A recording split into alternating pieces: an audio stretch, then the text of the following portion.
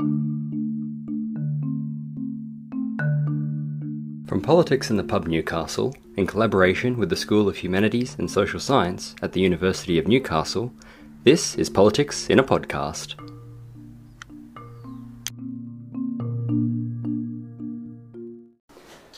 The Federal Coalition has handed down its budget for 2021, with Treasurer Josh Frydenberg taking the helm for Australia's economic roadmap to recovery. The budget comes off the back of recession, the ongoing global COVID-19 crisis, as well as the disasters such as bushfires and flooding rains. Significantly, the rhetoric around the need to achieve surplus has given way to levels of government spending unseen since the Second World War. Joining us to discuss the budget and its implications is George Pantelopoulos, a PhD candidate in economics from the University of Newcastle. George, thank you for your time today. Thanks for having me on.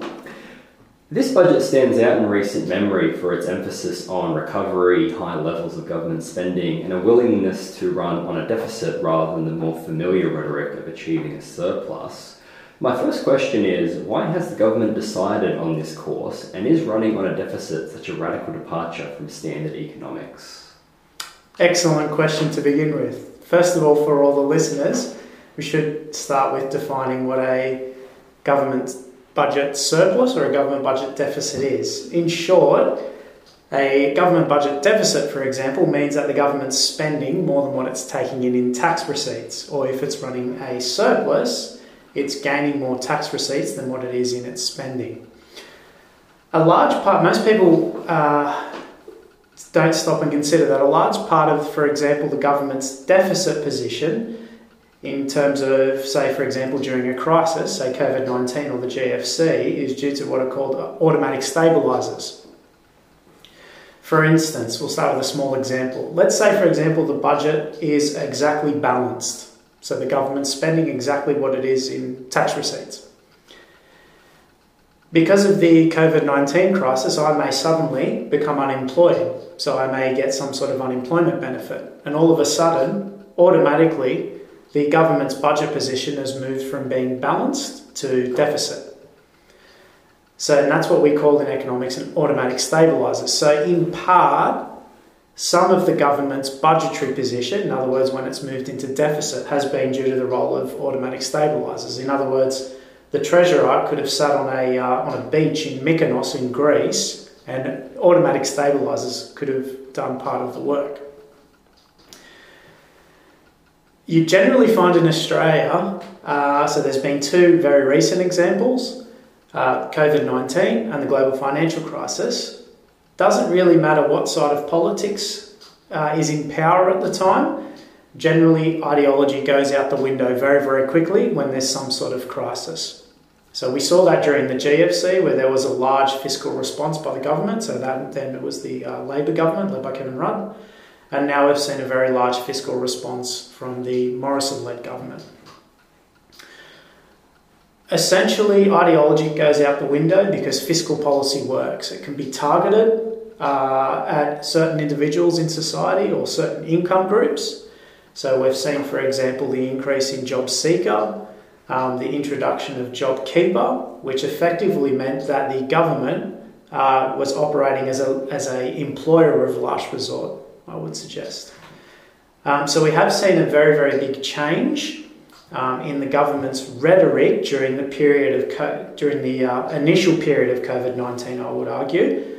But since then, the government's rhetoric has changed back to achieving or working towards achieving a surplus. So in short, although in times of crisis, the government does throw ideology out the window, regardless of which party, whether that's the Labor Party or the Liberal Party. They do throw ideology out of the window per se and return to what most people would consider a Keynesian consensus. In other words, a bigger role for the government sector in the economy. As soon as the crisis is over, we return to which party is basically going to return to surplus first.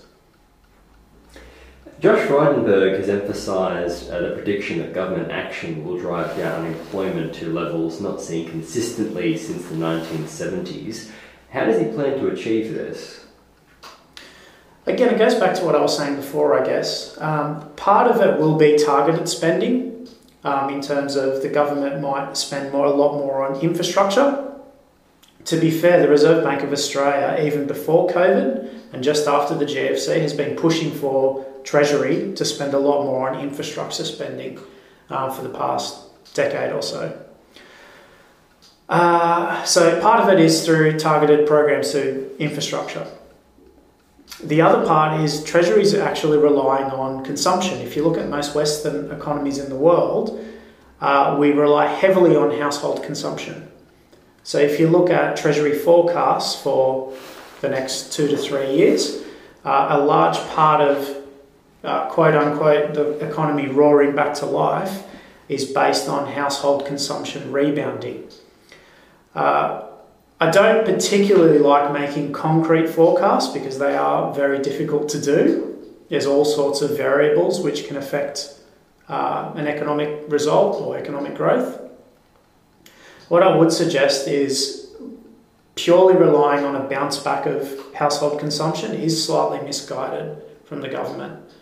But in short, the government is relying on household consumption, targeted spending, through infrastructure programs. Now, we must remember as well is that the government's actually targeting an unemployment rate which is consistent with what it thinks is a steady rate of inflation. In economic jargon, that's called the NIRU, which is a bit of a mouthful, the non-accelerating inflation rate of unemployment.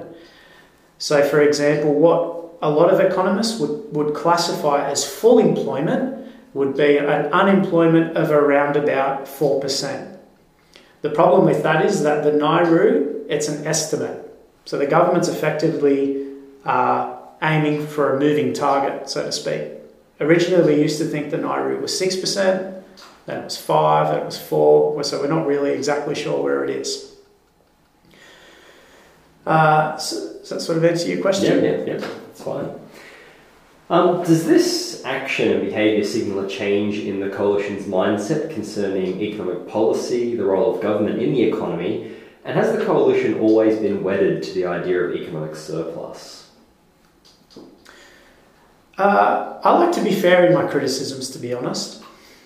If we look at the way both major parties in Australia use, or the rhetoric of both parties in Australia, there's a common reference to, for example, the government's like a big household. In other words, in our own personal lives, we like to always be in surplus. So we have our income and we have our outgoings, and we always want our income to be greater than our outgoings. If we apply that to the aggregate, so I'll use a simple example. If, for example, I go down after this podcast to the coffee shop and buy a coffee, right, for $5 or whatever it is, the person working at the coffee shop is obviously selling me the coffee. The coffee shop will have an increase in sales, which means the employees at the coffee shop will be able to get paid. The employees at the coffee shop will then go to, for example, the pub down the street for a drink after work, and that'll give the person running the pub money, and then they'll in turn spend. So if we all, as households in aggregate, try and save at the same time, unemployment will actually increase. Right? But that logic, in other words, if all households try and be in surplus at the same time, and that will drive up unemployment. But if we apply that same logic to the government, it doesn't actually really hold. Right? The government's role is very, very different. It does not operate like a large household. It has a much more different role in the economy than what a household does, and it has different tools available to it than what we as individual private citizens do. So both sides of politics use the rhetoric, the government budget is like a large household, or we're going to be maxing out the credit card. That's not to say that the government can just spend indefinitely. There are limits to government spending. One would be inflation, for instance. But the fact of the matter is that the government can't actually default on anything in Australian dollars, because Treasury has and this is a critical point, has a credible lender of last resort, in other words, the Reserve Bank of Australia, which can create currency out of thin air via keyboard, so there's no money printing. So I guess in many ways, the political rhetoric misguides the public, and it is crucial for the public to be aware of the economic tools available to the government. And once the public is aware of those tools, then I can guarantee the political rhetoric will change in terms of the way we think about economics. Now, in terms of the argument whether the coalition, or if, for example, after the next election, if the Labor Party wins, whether things will be consistent with what we'd probably call a social democratic Keynesian consensus, my feeling is there'll be more of a role of government in the economy for the foreseeable future, for the very fact that what a lot of people would call neoliberalism, where we rely strictly on market forces to allocate resources within the economy, is really at an end across the world. I think it was a number of weeks ago, the US President Joe Biden, in a speech, I can't remember exactly where it was, but he was talking about, the end of an era in terms of neoliberalism. So we have seen a lot of shifts because of COVID. We have seen a lot of shifts in the rhetoric of policymakers and leading politicians around the world. So there will be some shift, I believe, in either the coalition or the Labor Party's rhetoric. Now, how much of a shift that will be, that remains to be seen. Another feature of the budget has been the so-called low and middle income tax offset, which has received criticism for offering hardly any benefit compared to, say, maintaining a higher income for job seeker payments. What does the government hope to actually achieve through the tax offset, and does it measure up economically? When we look at, for example, something like income tax, the whole idea of income tax being progressive, in other words, the people that have the lowest incomes pay the least amount of tax, and individuals or people that have the highest incomes pay the most amount of tax. The whole idea of progressive taxation is that it promotes equality within society. The coalition strategy, if you actually look at the effects of the tax cuts, or the income tax cuts, they do ramp up significantly for higher income earners as opposed to low income earners. Now that could be, as we have to face up to the realities of it, that could be a politically driven decision. It could be an ideological one. My feeling is that it's probably both.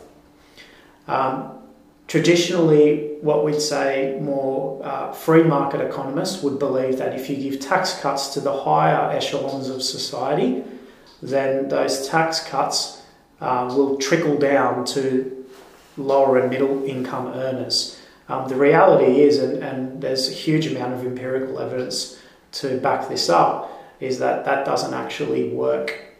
So I find it a little bit ironic that we do as a collective recognise rising inequality, not only in Australian society but across the globe, but in terms of action or practical policy, we tend to be, in terms of our income tax policies, especially from the coalition, it doesn't really represent something that's going to rectify that situation. That'd be my opinion. John Hewson, a former leader of the Liberal Party and a professor of economics at the Australian National University, has given the budget a D grade on a scale of A down to F. He describes it as, I'm quoting here, predominantly an election budget, having carefully sought to neutralise issues and appeal to political constituencies significant to the re-election of the Morrison government. George, given what we have discussed here, do you agree? John Hewson's a very interesting character. He has changed his rhetoric slightly since he has left politics. But leaving that aside, again, I like to be fair in my criticisms. there is a degree of pork barrelling from both sides of politics, because that is the nature of the beast, so to speak. That aside, I would agree with Mr. Hewson's statement in that there is a significant degree of, I guess, targeted areas of spending given the political challenges the coalition currently faces. For example, one would be, I guess, the aged care sector. On the other hand, there are some sectors in the Australian economy which have been totally disregarded. One would be the university sector, for instance. So I would agree predominantly with Mr. Hewson's assessment, but I would also add that both major parties in Australia are guilty to one degree or another of, I guess, having election budgets. George, thank you much for joining us today. Thank you very much.